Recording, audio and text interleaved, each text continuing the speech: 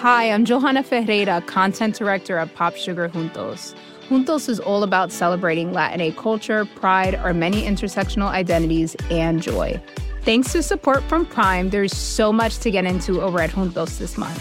From conversations with the Latinx minds behind our favorite new movies and resurrected TV shows, to thoughtful celebrity commentary and exclusive interviews with some of the biggest Latin music artists today. And it doesn't stop there. Get more of the music, movies, and shopping you love on Prime. Whatever you're into, it's on Prime. Visit Amazon.com/Prime to get more of whatever you're into, from streaming to shopping. And get all of our latest coverage at popsugar.com/juntos. Con amor, Johanna.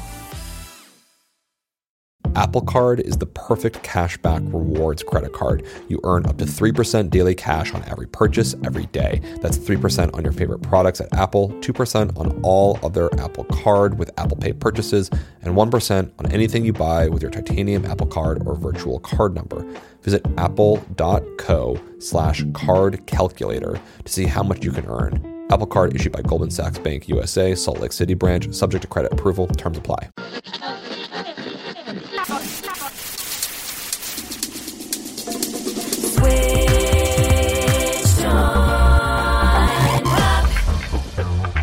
Welcome to Switched on Pop. I'm songwriter Charlie Harding. And I'm musicologist Nate Sloan. Nate, we're going to attempt something today that we've never tried before. It's all inspired by an album release that has the internet in a tizzy. Greta Van Fleet has released Anthem of the Peaceful Army, and they've been accused of ripping off the entire catalog of Led Zeppelin.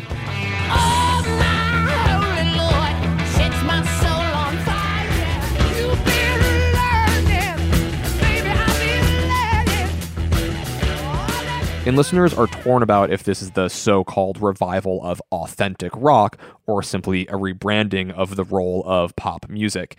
And so we're going to do a full album comparison to find out if this is a carbon copy of the original. But first, we're joined by Pitchfork senior editor Jeremy D. Larson, whose recent review of the album has broken the internet. He scored the record 1.6 out of 10, and it is trending everywhere. In our conversation, we break down the role of the critic in the age of streaming, the cultural politics of a negative review, and the unique relationship between critics and musicians. After the conversation, we'll listen to Greta Van Fleet and see if the copycat comparison holds. But first, here's Jeremy D. Larson with a selection from his review. Greta Van Fleet sound like they did weed exactly once, called the cops, and tried to record a Led Zeppelin album before they arrested themselves. The poor kids from Frankenmuth, Michigan don't even realize they're more of an algorithmic fever dream than an actual rock band. While they're selling out shows all over the world, somewhere in a boardroom, half a dozen people are figuring out just how, exactly, Jimmy Page and Robert Plant are supposed to fit into the SUV with the rest of the Greta Van Fleet boys on Carpool Karaoke. I don't know what's harsher, the whole review or that you left John Paul Jones out of the mix as he always gets left out. There was an earlier draft in there where it says, like, I'm not even sure if kids know what a John Paul Jones is. He was a pope, right? Yeah, I think so. One of them. Great. Okay, so this is a tough review. You've really skewered them, and I just have to ask, first of all, did you have fun writing this? I had about as much fun writing this as I have writing a lot of other reviews. I wouldn't say that this is necessarily more fun, but, you know, I do have fun writing. Okay, so here's what I want to do today. I want to break down the argument of your review, talk a bit about the effect and a bit of the history of the idea of the negative review, and talk a little bit about the fan response as well. So, starting from the top, the argument of the piece, the thesis seems to be that you state they make music that sounds exactly like Led Zeppelin and demand very little other than forgetting how good Led Zeppelin often were. You say that the album sounds like a bona fide classic rock record with its fuzzy bass, electric sitar solos, and lyrics featuring the kind of self-actualized transcendence brought on by a few too many multivitamins. It is not actually classic rock. So what is this then, if this is not classic rock? To call something classic rock in 2018, you're kind of being dishonest into the year that it's being created in. Like, this wasn't a lost record that was found. These are young kids who are playing music that are very directly influenced from music that came out 40 years ago. Like, right. I think you can call it classic rock, but I also think that you have to understand that how it functions today is much different than how classic rock functioned back then. I mean, it seems like it's pop music that's trying to recapture something that once was. And to me, that doesn't register as classic rock to me. What seems to irk you the most in this article is their lack of any semblance of self-awareness for what is garnering their success. There was a interview in Rolling Stone interviewing the guitarist Jacob who says, that's the thing that destroys a lot of good art now, chasing trends. And I think that fits in with your analysis of it. Is this classic rock or not?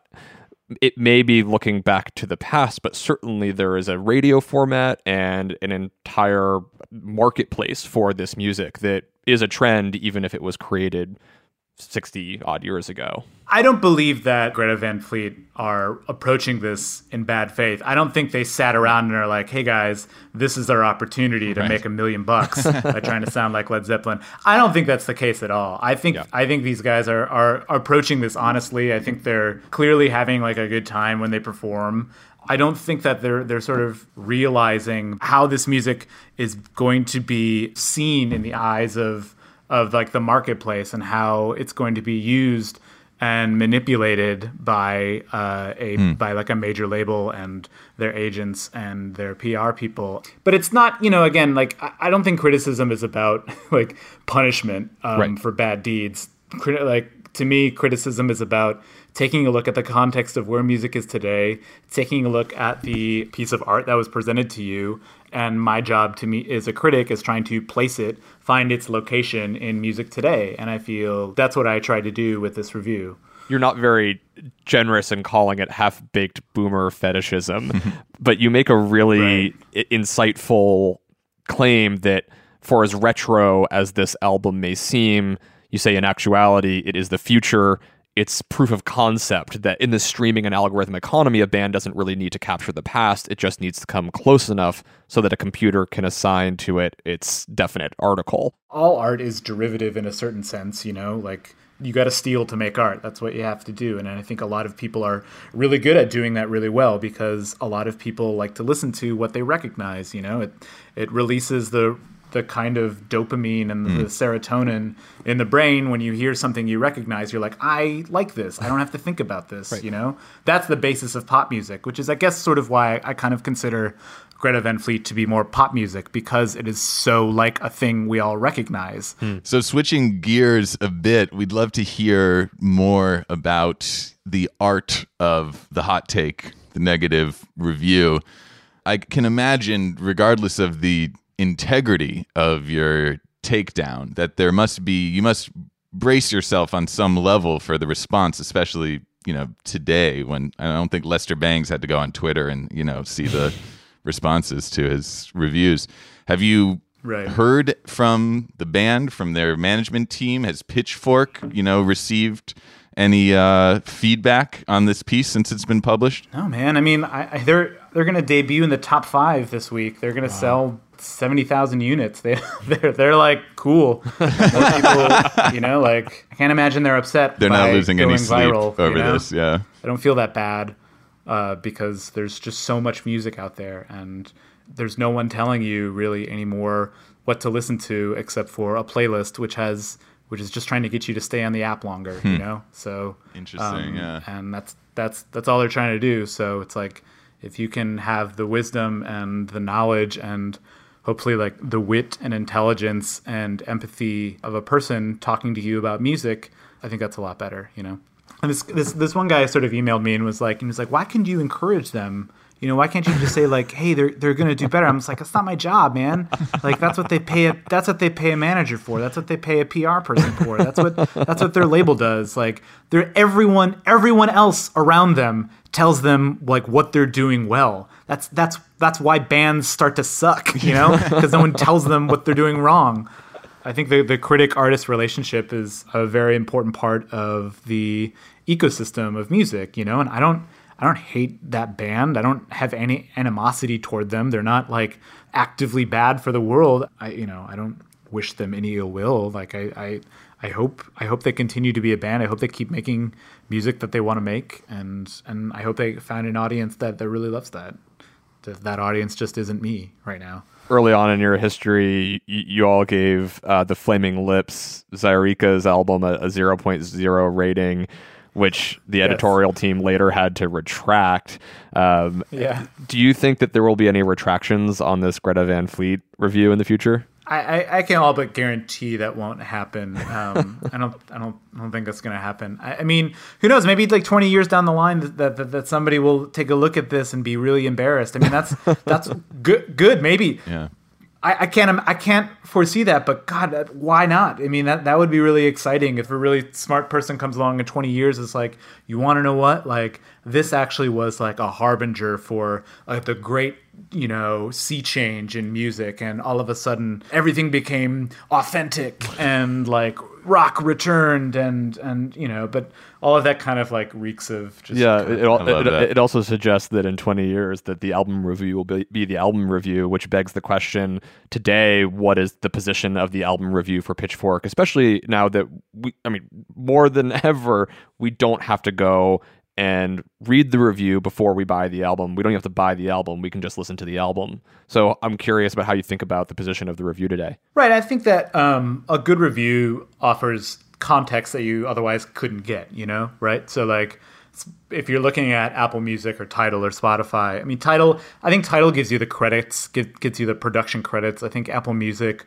offers a little capsule review, but there's no context. You're just sort of presented with something, and it's kind of bald-faced presented as like, here's what's new, and everybody's listening to it. The only thing you're presented with is the metric of how many people are listening to it.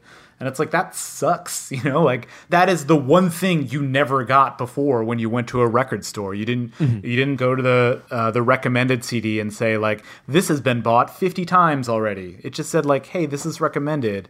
You didn't get to see how many people were also listening to it.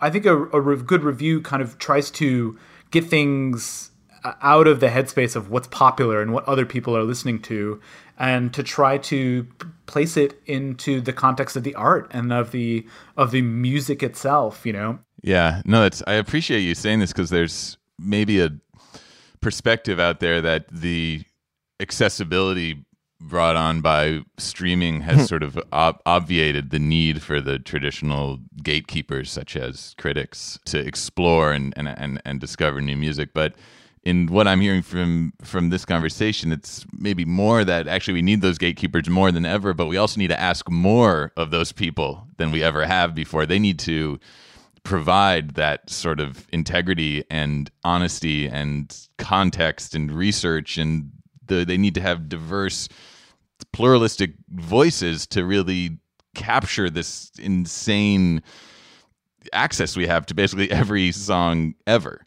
The critic is as important as it's ever, more important than it's ever been, but we need to demand more of our critics too, perhaps. Right. I mean, and it's like everybody's working toward a bottom line, like I get paid by Condé Nast, and Greta Van Fleet gets paid by Republic, and everybody who works at Spotify gets paid by Spotify. So it's like we're all, whatever, not to sound like just this, not to reduce everything to late capitalism is a prison, but like we're all beholden to a bottom line at some point.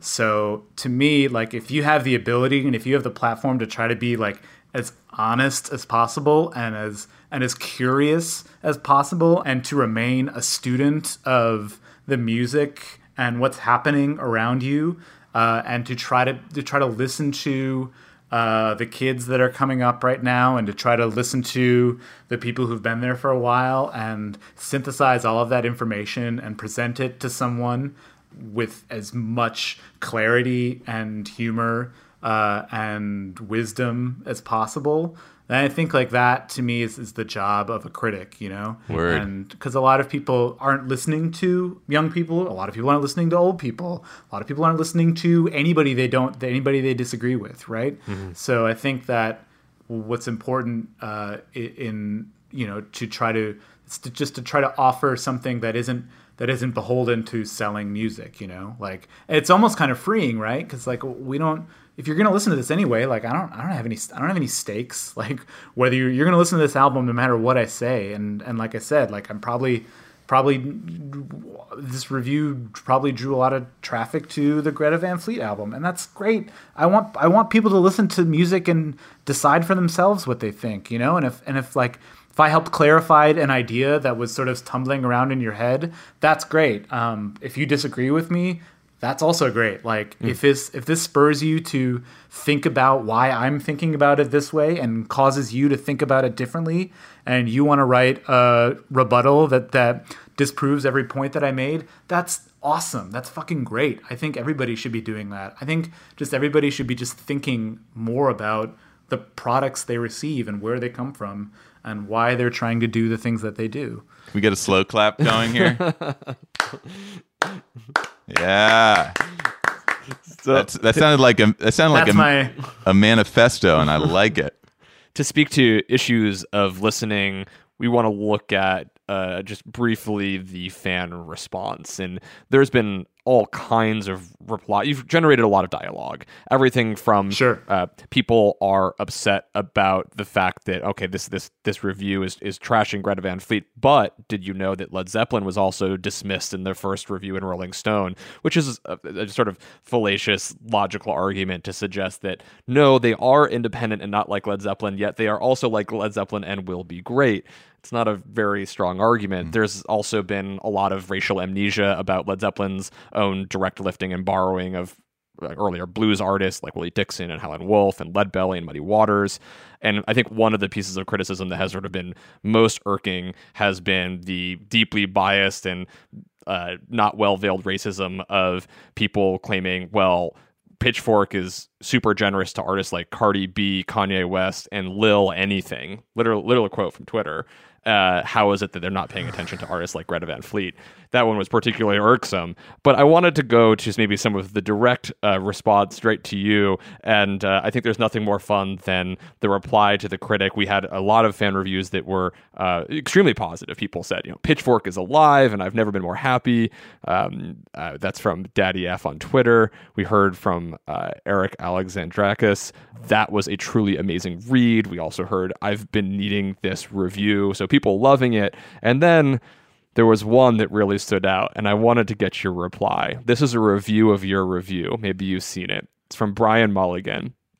It says, the 2018 review from Brooklyn-based Jeremy Larson is mired in nostalgic cynicism and pretension, poorly masked as rock historian intellectualism and even-handed critique. The reviewer extols authentic 60s rock, but would likely lambast it if he were present during its era.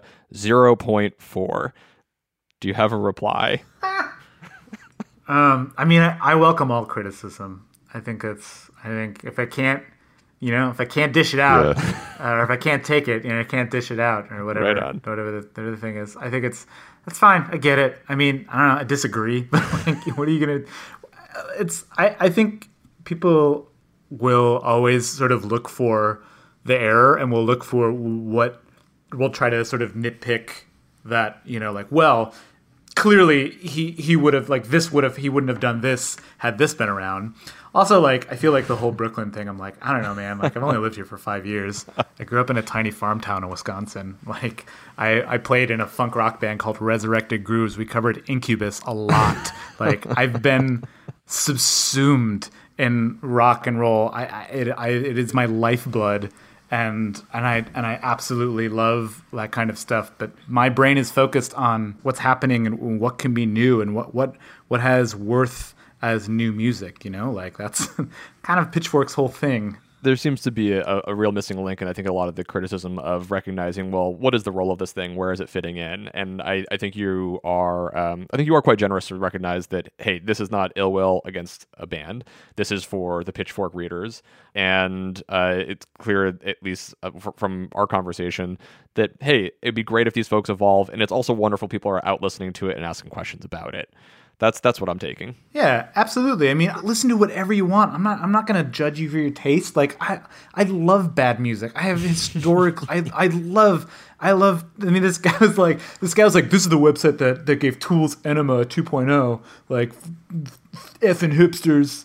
I'm like, man, Enema rules. I love that. I love that album. I have this really weird soft spot for Tool. I have historically shitty taste in music, you know? Like, I love dumb stuff. I love dumb rock and roll. Like, with this Grand Funk Railroad live album where it's just like Mark Farmer doing dumb solos for way too long, and he sucks. But I enjoy it. It's stupid. Like, you can love stupid stuff, and I just think that, like, stupid music is wonderful, but you know, there was something to me where it's like, this isn't the right kind of stupid, you know? Like, you can kind of tell that there's something else going on here, and I'm like, this isn't the kind of idiocy I really enjoy. Well, we'll leave you with the last word. The last line of your article reads, "Enjoy the self-satisfied buzz of recognizing something you already know. It's the cheapest high in music." And it sounds like, you know what? If that's what's turning you on in music, that's all good. It's not bad to get a cheap buzz. So thanks a lot for joining us. This has been a lot of fun. Yeah, absolutely. Thank you guys so much for having me. It's been great. Apple Card is the perfect cashback rewards credit card. You earn up to 3% daily cash on every purchase every day. That's 3% on your favorite products at Apple, 2% on all other Apple Card with Apple Pay purchases, and 1% on anything you buy with your titanium Apple Card or virtual card number.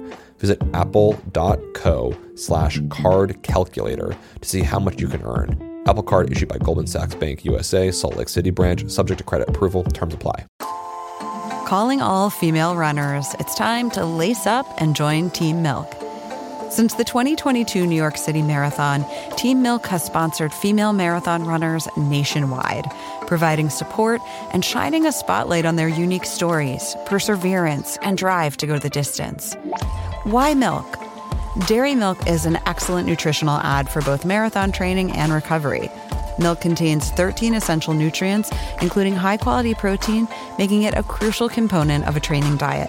Plus, it's one of the best beverages for hydration, even better than water. The same electrolytes that are added to many of your favorite sports drinks are found naturally in milk. And in 2024, Team Milk is taking the next step to empower female runners by launching the only women's marathon in the U.S. designed for and by women. Built to be accessible, empowering, and community building, the inaugural Every Woman's Marathon will take place in Savannah, Georgia on November 16, 2024. You can learn more and register for the marathon at everywomansmarathon.com.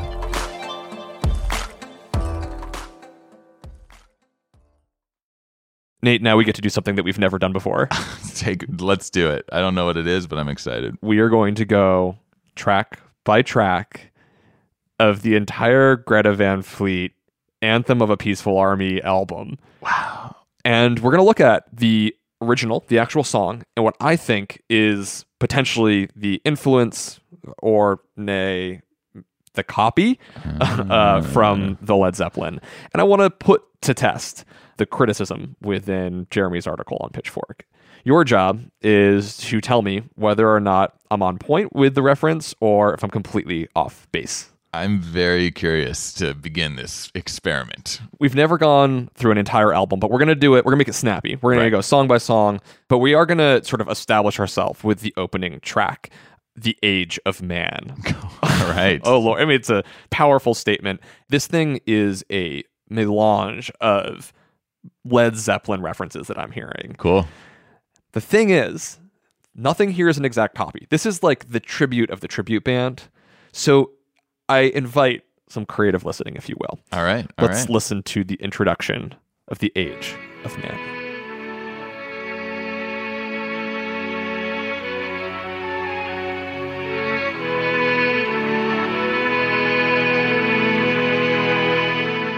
Simple, nice, little. Not what I expected in terms of like. So I should say I'm not familiar with this album. I've heard maybe one song of theirs on the radio, and definitely did a double take where I was like, "What is this?" Yeah. So I was expecting, some heavy electric guitar. We're gonna riff. get there, but Led Zeppelin is also known for its like introspective Tolkien-esque fantasy realms, and I think this is what we're getting. Totally. I'm hearing that Mellotron, Oh, yeah. taken right from Led Zeppelin's Rain song.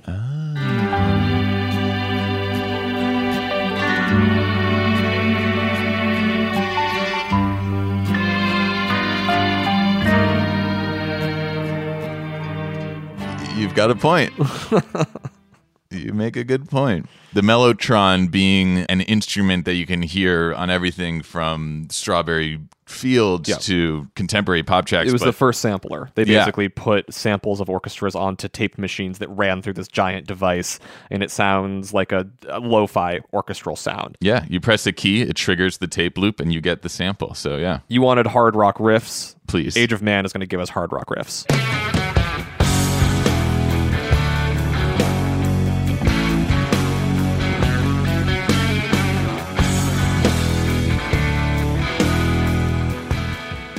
Yeah, that's more what I was imagining. Yeah, and I'm hearing In the Light.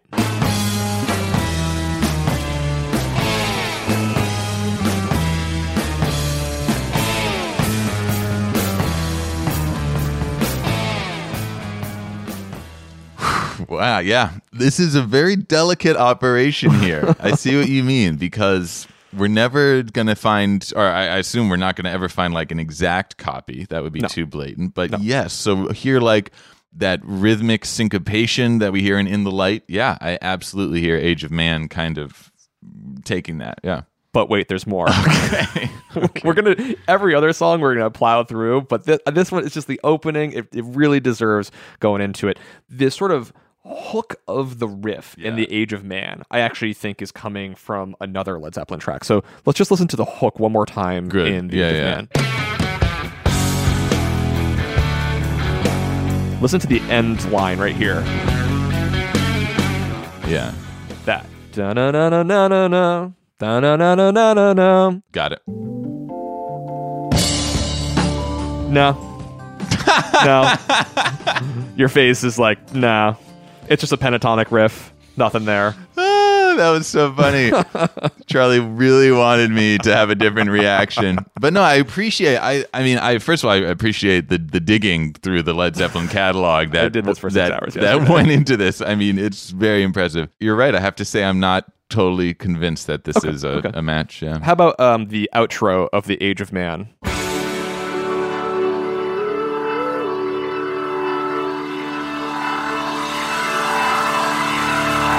Actually, I love that outro. Very cool. But super it really beefy reminded me Hammond of B3, yeah. So it's a Hammond. Now again, nothing's a carbon copy. Right. We're gonna go to a little church organ on Your Time Is Gonna Come. Okay.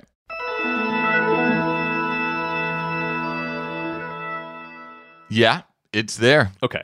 Finally, Age of Man lyrics. There's this line.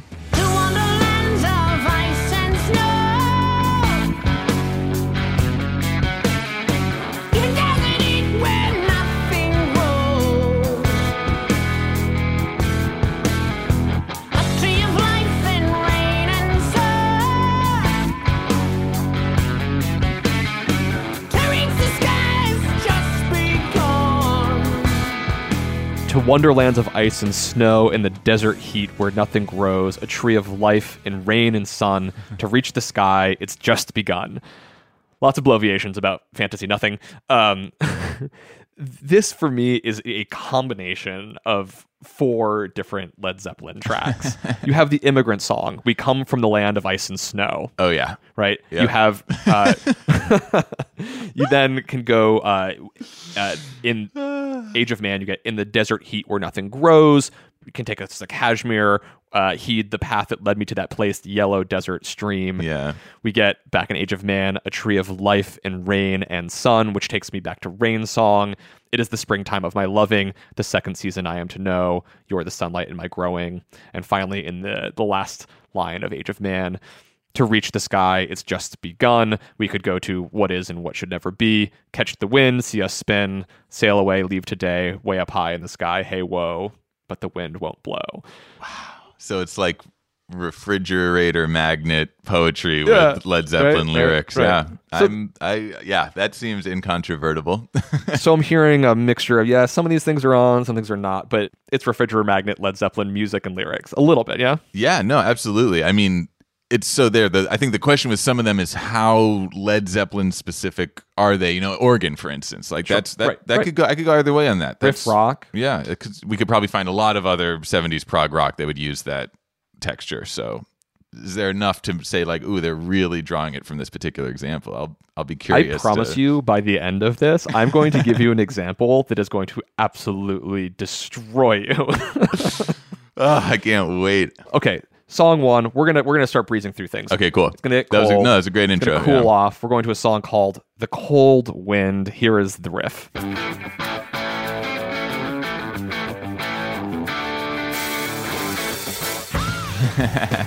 It's fun. I'm feeling it. I like it.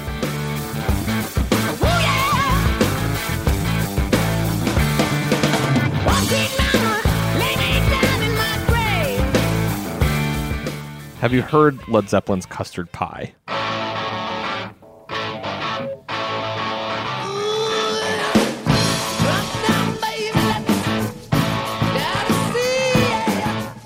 I have now. We've got the same key, the same sort of shuffle feel, a lot of riff similarities. They're singing in the exact same vocal register. What do you think? I hear it. There are some small differences which I think are cool, sort of like, you know, coming in on the offbeat on the Greta Van Fleet original. I think it's cool, but it does feel like, yeah, taking maybe Custard Pie and adjusting some of the elements slightly. It's nevertheless very effective. This is fascinating, Charlie. Okay. So let's I'm go. hooked. Let's I'm go hooked. to one of the singles on the album. Okay. When the Curtain Falls. Yeah.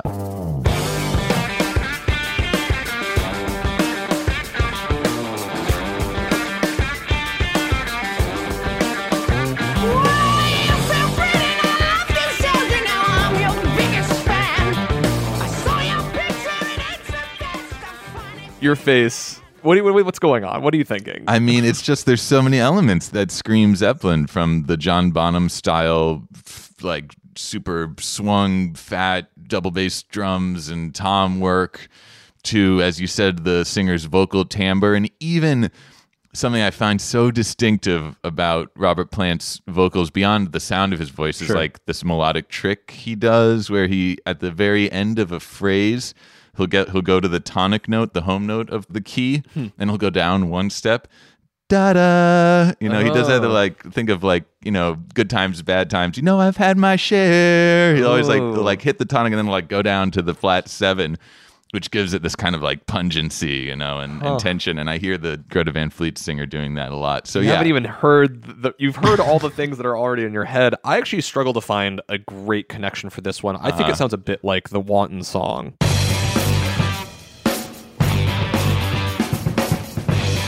Severely permutated, though. I wasn't so sure if that one held up. Yeah. But then I found this mashup by this guy, DJ Cummerbund.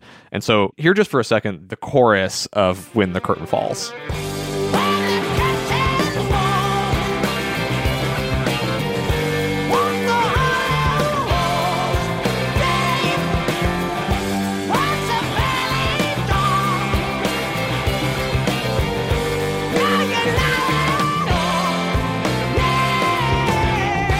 Here's what happens if you mix that with the Led Zeppelin One song.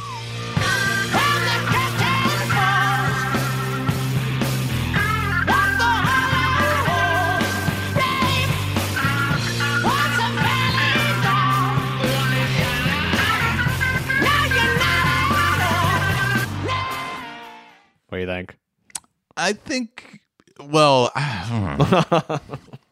I mean, I'm of two minds. Sure. On one hand, my reaction is like, when you said we're going to listen to When the Curtain Falls, I was like, wait, which one? Is that Led Zeppelin or is that Greta Van Fleet? Which says to me, like, wow, these are hard to tell apart in a lot of ways. Right. I couldn't remember. It doesn't feel like you've entered a wormhole into another dimension where Led Zeppelin just made other songs and were like reborn, but not Led Zeppelin. Yeah, but when I hear this mashup, I also think, I don't know. I think he probably had to tweak the BPMs and the keys to make it fit, and the harmonic structure doesn't really overlay perfectly. Okay. And there are things that Greta Van Fleet are doing that are surprising. You know, if we listen to the chorus of that, at the very end, they hit this chord that I really liked that was like reminded me of like the beginning of Hard Day's Night or something. Oh, yeah. And it was very surprising. Yeah. And it was like, oh, that's cool. So, yeah. I don't know. They have these little dollops of like sounds that are not of the Led Zeppelin world, perhaps. Sure. But I'm so captivated by this whole thing. I don't want it to end. All right. Track 4. Great. Watching Over.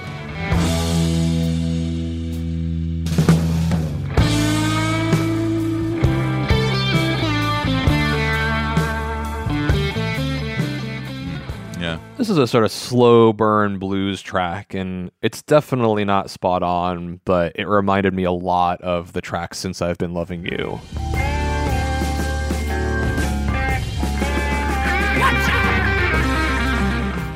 Oh, yeah. Different time signature, different BPM, but did you hear what Robert Plant said just before the solo starts? No. He goes, "Watch out." And this song is called Watching Over. This is some Illuminati stuff. I mean, I can't lie. I love it. I don't know. I don't know. Okay, so I mean, what do you think? I mean, if I'm putting on musicologist Nate Sloan hat, like I'm also thinking, well, yeah, they're blues tracks, like, and they're one I think is in 12/8, the other's in 4/4. The BPM really different, even have different sense of darkness of minor tonality. Totally. At points, it's hard to say, are both these bands simply drawing from a much deeper well of blues, of certain electric guitar riffs, etc., or is Greta Van Fleet at points really picking very specific sounds of Led Zeppelin? So yeah, and in some cases we're in a gray area there, I think. Okay. I've got one that is not gray whatsoever, but crystal clear for me. This is the 5th track on the record, Lover Leaver. I do like that title. Oh, my holy Lord, sets my soul on fire. Flames of love and sweet perfume. She's my heart's desire. She's an angel straight from hell. Pulled me to the deep. Yeah. Can I guess? You haven't even heard the comparison. Well, is it gonna? I think I know. What do you think? Whole Lot of Love. Yeah. You've been learning, baby, I've been learning. Yep. Good job, baby. Wow. Way down inside. Honey, you need What do you hear? Not a lot of gray area there. The rhythm of the guitars, the vocal melody, and the rhythm of the vocal melody, these match up really, really closely. It was the first thing I thought of, basically. It's a bit of an when the song homage. started. Yeah. And to Jeremy's point, I think there's a question of the self-awareness of the copy. I don't actually have any problem with sounding alike to something else, but it's important that we certainly give credit where it's due. And speaking of which, I think it's appropriate to put a small break in the album and look at the piece that we would be remiss to leave behind, which is that Led Zeppelin themselves were not innocent of total artistic originality, right? Yeah, absolutely. And they were known to pretty brazenly borrow in everything from vocal timbre to riffs and songs. And there were quite a few necessary redactions to credits on songs later on in history. So I think it's important to recognize that there is a longer history of borrowing. And in Led Zeppelin's case, it's complicated. Now, many people might know that there was a recent copyright case by this band, Spirit, for their song Taurus, and they said that it sounded a lot like Stairway to Heaven. But I won't even entertain this because I think that both of these things are sort of derivative of the same sort of descending riff that neither can sort of claim to. What I'm more interested in are the blues songs that Led Zeppelin borrowed from. So let's just get a taste of Muddy Waters' You Need Love, the inspiration for Whole Lot of Love. Baby, way down inside, woman, you need love. Woman, you need love. It's been pointed out that they actually might have even heard another version of that same song, which they, in many ways, actually even more deeply borrowed from. This is by Small Faces. Woman, you need love, yeah. Interesting. Very Robert Plant-ish. Small Faces. Yeah. That's new to me. Okay. And there are lists and lists of songs, but Yeah. I just want so if you take if you kind of take the music and rhythm of Muddy Waters and the sort of vocal quality of Small Faces, put them together, you have a Whole Lot of Love. Interesting, yeah. And there are so many tracks that we could reference, but just one more. We'll look at Willie Dixon, I Can't Quit You, Baby. Whoa,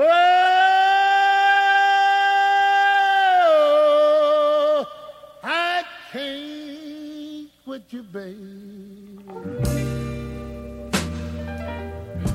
But I got to put you down a little while. These are undeniable. I mean, these were actually covers and sometimes not fully credited covers.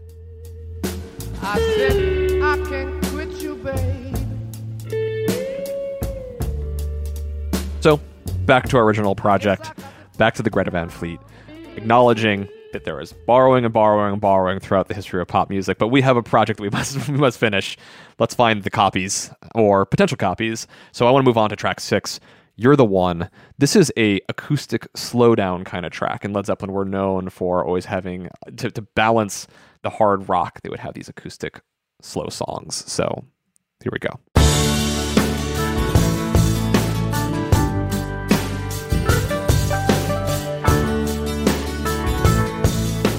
This one is uncanny to me. This is straight lifted from, well, let's just listen to it. Okay.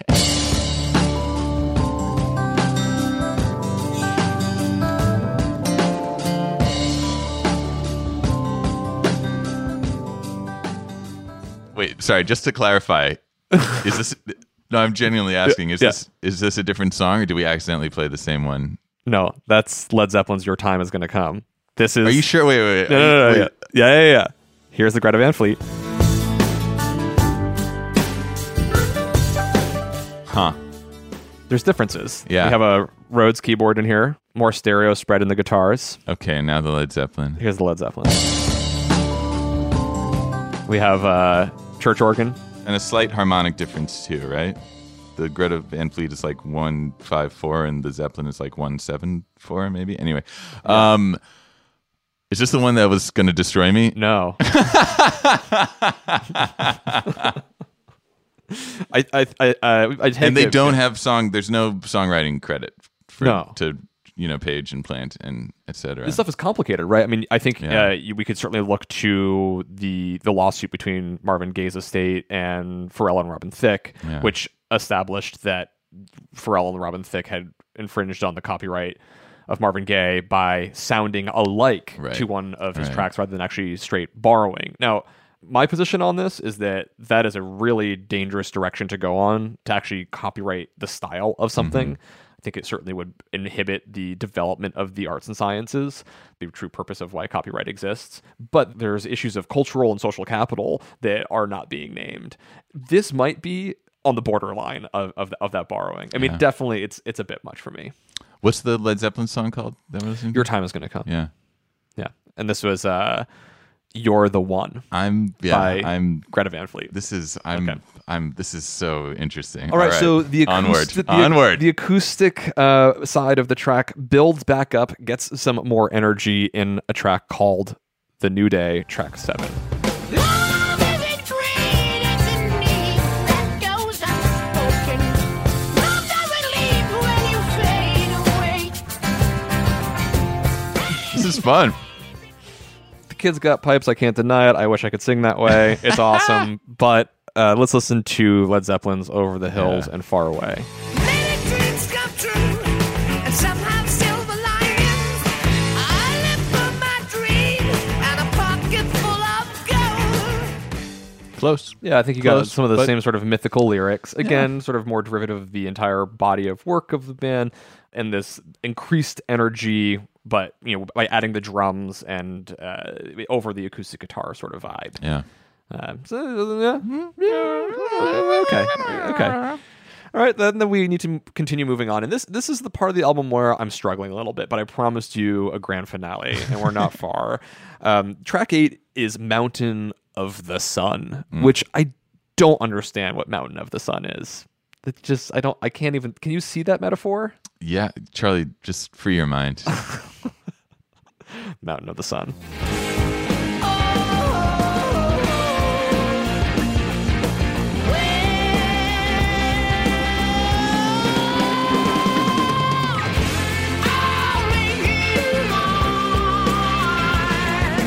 Any thoughts on this tune?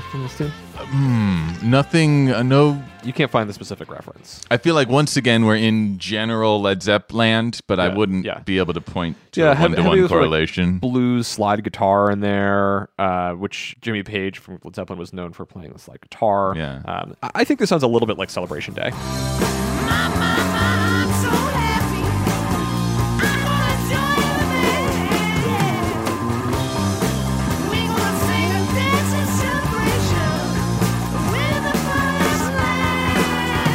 have this really active, almost like R&B style bass. You have this movement of going from riff-based music into chordal changes and a slide right into that pentatonic guitar solo. Again, maybe more generally derivative. Yeah, could we find that in a lot of Allman Brothers tracks as well? Not like that. No, I mean, this is maybe. I think we could certainly find it in other sound-alikes. Yeah. No. I think it's great. There won't be clear answers, and that's wonderful. Okay, so this one will give. Maybe we're giving a little bit more original integrity. Let's move on to track 9, "Brave New World." Are you prepared? Put on our hero hats to brave the brave new world.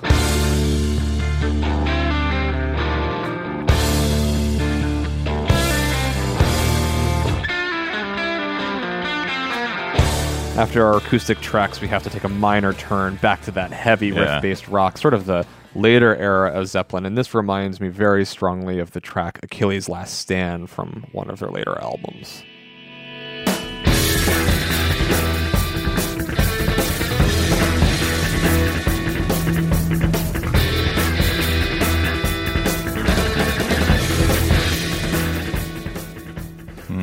For me, I think I would have to go back to the refrigerator magnet idea, where really different rhythms, right? The Achilles' Last Stand has this driving kind of like almost horse gallop kind of feel to it, but both of them are these minor guitar tracks that open solo guitar, introspective, and then boom, the whole band comes in.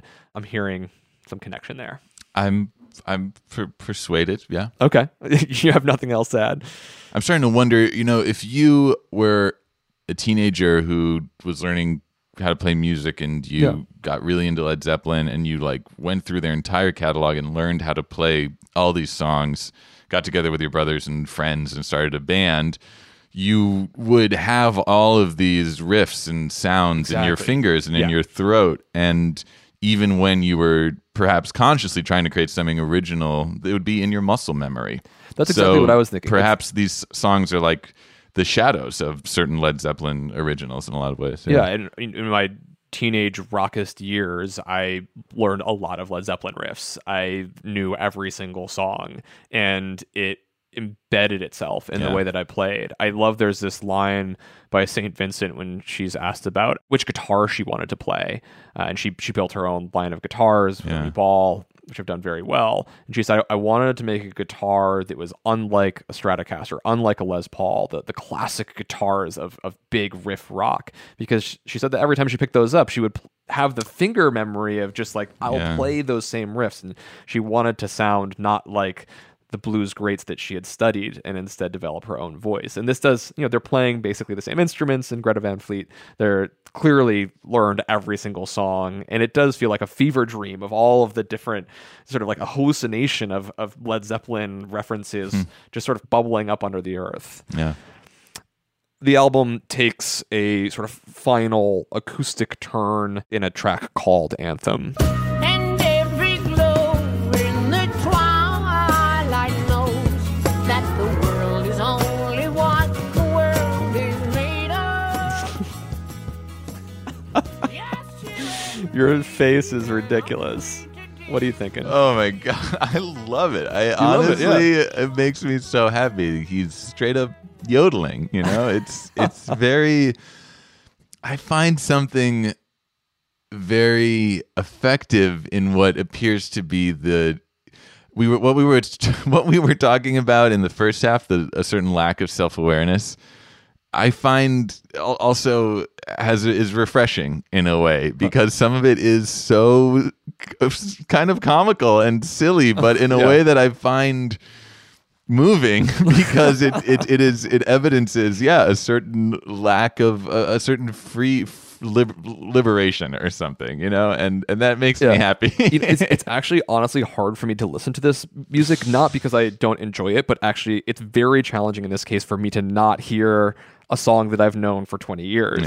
A track called Tangerine by Led Zeppelin.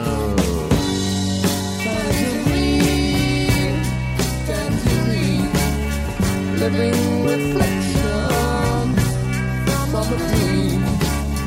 I was her love, she was my queen, and now 1,000 the worst harmony ever at the end. You have the introspective acoustic track with fingerprints of country music and slide guitar on it. And if you check out Anthem one more time, And every glow in the twilight. you get that sort of slide, you get the, it feels like we're in the same world that Tangerine was thinking of. Yeah, I'm buying. All right, I said I was going to just totally blow your mind with my final reference. So the album doesn't close on the final song, Anthem, which it sounds like could be the end. And rather, it has a reprise. The reprise is something I actually really love, where you take a track you've already done and you give it some new life. In this case, this is Lover, Lever, Taker, Breather. So they've extended Lover, Lever into this longer jam track. And, well, there's a moment that, for me, is just ripped straight out of Whole Lotta Love. I wait with bated breath.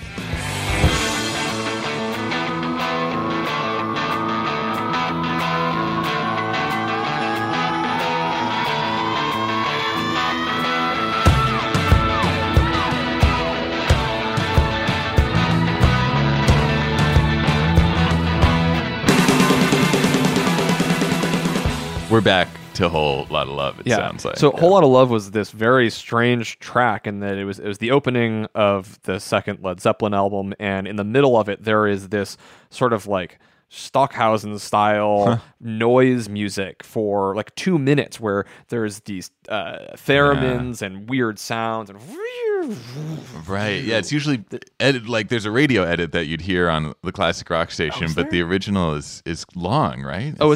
It's and there's just a weird noise rock thing in the middle, and I think that they are hinting towards that noise rock. So imagine you took basically everything that they did is just slightly the opposite of what Led Zeppelin did. Check it out.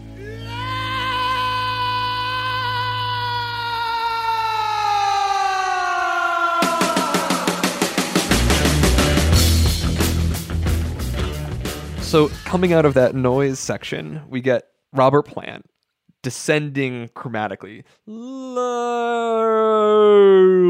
right?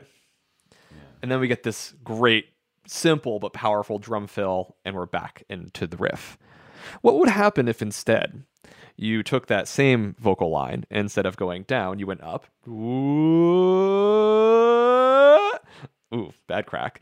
And you extended just a little musical fragment before you get the drum fill back into the riff. Well, you get Lover Lever.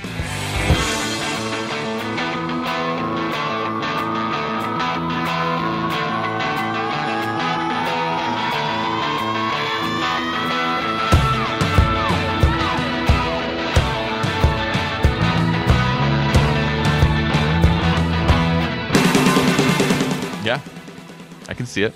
Mine is not as blown as I thought it was going to be.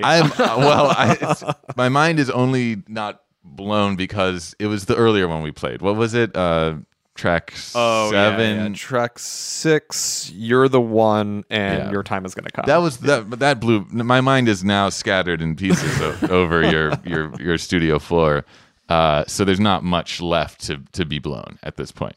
I wonder. It's so fascinating because when I thought we were going to hear something even more identical because just hearing that chugging building guitar riff, I was like, I've heard that before. Yeah. That's a Led Zeppelin song. And then I can't go. I would have to do what you've been doing and go through every song in their catalog to figure out where exactly I've heard that before. Yeah. Or maybe I haven't, but it's just feels so familiar. I don't know. It's this weird world we're in listening to this album where I'm not sure what is real and imagined and what's in my memory and what's in the ether. I don't know. Yeah. It's wild. It's wild stuff. It's like an analog remix Yeah. of an entire catalog of music. But I do hear these sort of inconsistencies in the recording in terms of it sounds like a cover band where you're pretty talented. I also hear less riff orientedness in choruses and a lot more of chordal progressions in which they just kind of like ham through a entire progression without it having a particular sort of like riff based sonic signature. That's the other thing that I hear is like particularly different. Yeah. No, this is It's a weird world to exist in, right? I'm not upset about it. Yeah. No. Nor is this the first band like Greta Van Fleet. No. Remember Wolf Mother? Oh, I like Wolf Mother. Yeah, me too. And I feel like there were a lot of similar conversations when they came out. I don't know, maybe that was like 8 years. I'm completely making it up. I haven't thought about them in a long time, but I think we were having similar conversations. Oh, is this something to celebrate as this kind of nostalgic redux, or is it something to dismiss because it's just a carbon copy of Zeppelin? Right. I imagine we could probably set a timer for another 8 years from now. Sure. We'll have there'll be another band, and I'm having trouble speaking because I'm just taking it all in. I love this. This has been really, really edifying to do this. If people are having fun with it, if this is the thing that they're wanting, that's just fine. I think there's probably places where there might need to be some further evaluation about where either social credit or potentially even songwriting credit may be due. Yeah. I'm not too worried about levying that. I think there's going to be there's other people who can worry more about that. Yeah. No, and it's so, the fact that of all bands we're talking about Led Zeppelin here is so fascinating because, as you said, they've been at the center of so many of these conversations since their inception. Right. And Led Zeppelin has had huge ramifications for how we understand and control copyright, because from there were landmark decisions. For instance, when Willie Dixon brought a suit against Led Zeppelin for A Whole Lot of Love, that was settled outside of the court. That never went to trial, and thus didn't really create a possibility for creating more stringent rules of how we deal with these, blues homages. Right. And then later in the 80s, when Schoolie D samples Led Zeppelin's Kashmir, which we referenced earlier, right, that their suit against Schoolie D for sampling their song becomes a real touchstone in discussions of what's fair use and what's copyrightable. And in that decision, they had to pay Led Zeppelin for It makes me think that sample. It makes me think that we're hearing also the banality of cultural appropriation, in which, as it moves through generations, it becomes further removed from its original source, right? And so, as much fun as it is to go back to the similarities between this entire oeuvre of a band, that was also an era in which predominantly white British artists were copying predominantly Black American blues music in a time when criticism of that exchange and appropriation did not have the sort of awareness that we have today. Yeah. And so now when we listen to Greta Van Fleet, in that it is the copy of the copy, who potentially is missing out that we have left out of this conversation? I think that deserves a lot more investigation. Yeah. Well said, Charles.